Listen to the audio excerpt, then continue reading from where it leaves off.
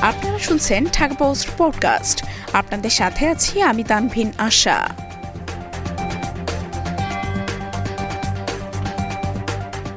Soybean চাষে লাভের স্বপ্ন দেখছেন কুড়িগ্রামের চাষিরা।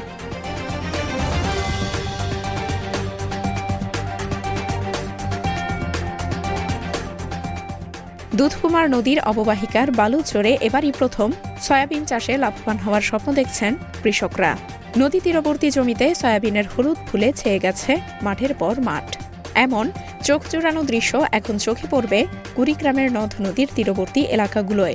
সরেজমিনে দেখা গেছে জেলার দুধকুমার সহ অন্যান্য নদ নদীর অববাহিকার জেগে ওঠা চরে পলি মিশ্রিত মাটিতে বিচ্ছিন্নভাবে সয়াবিনের আবাদ করেছেন এলাকার চাষিরা। বিশেষ করে নাগেশ্বরী উপজেলার বেরুবাড়ি ইউনিয়নের চরে সয়াবিনের ব্যাপক আবাদ করা হয়েছে। কৃষকরা জমিতে সেচ, কীটনাশক ও সার প্রয়োগ সহ সুষ্ঠু পরিচর্যা করে ব্যস্ত সময় পার করছেন। সরকারি পৃষ্ঠপোষকতা পেলে আরও ব্যাপক পরিসরে চাষাবাদ করা হবে বলে জানান স্থানীয় কৃষকরা। কৃষকদের সঙ্গে কথা বলে জানা গেছে, সয়াবিনের বীজ জমিতে ছিটিয়ে ও লাইন করে রোপণ করা যায়। সয়াবিন রোপণ করা থেকে পরিপক্ক হতে সময় লাগে 2.5 থেকে 3 মাস। প্রতি বিঘা জমিতে সব মিলিয়ে খরচ হয় প্রায় 5,500 থেকে 6,000 টাকা।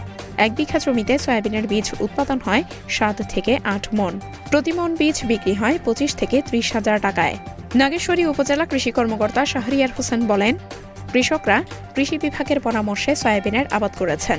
আশা করা হচ্ছে সয়াবিন চাষ করে কৃষকরা আর্থিকভাবে লাভবান হবে এবং আমাদের তেল জাতীয় যে ফসলের চাহিদা তা আমরা পূরণ করতে সক্ষম হব।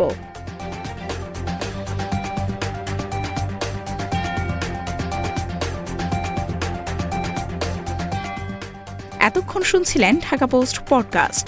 দেশ বিদেশের সর্বশেষ খবর জানতে ভিজিট করুন www.dhakapost.com।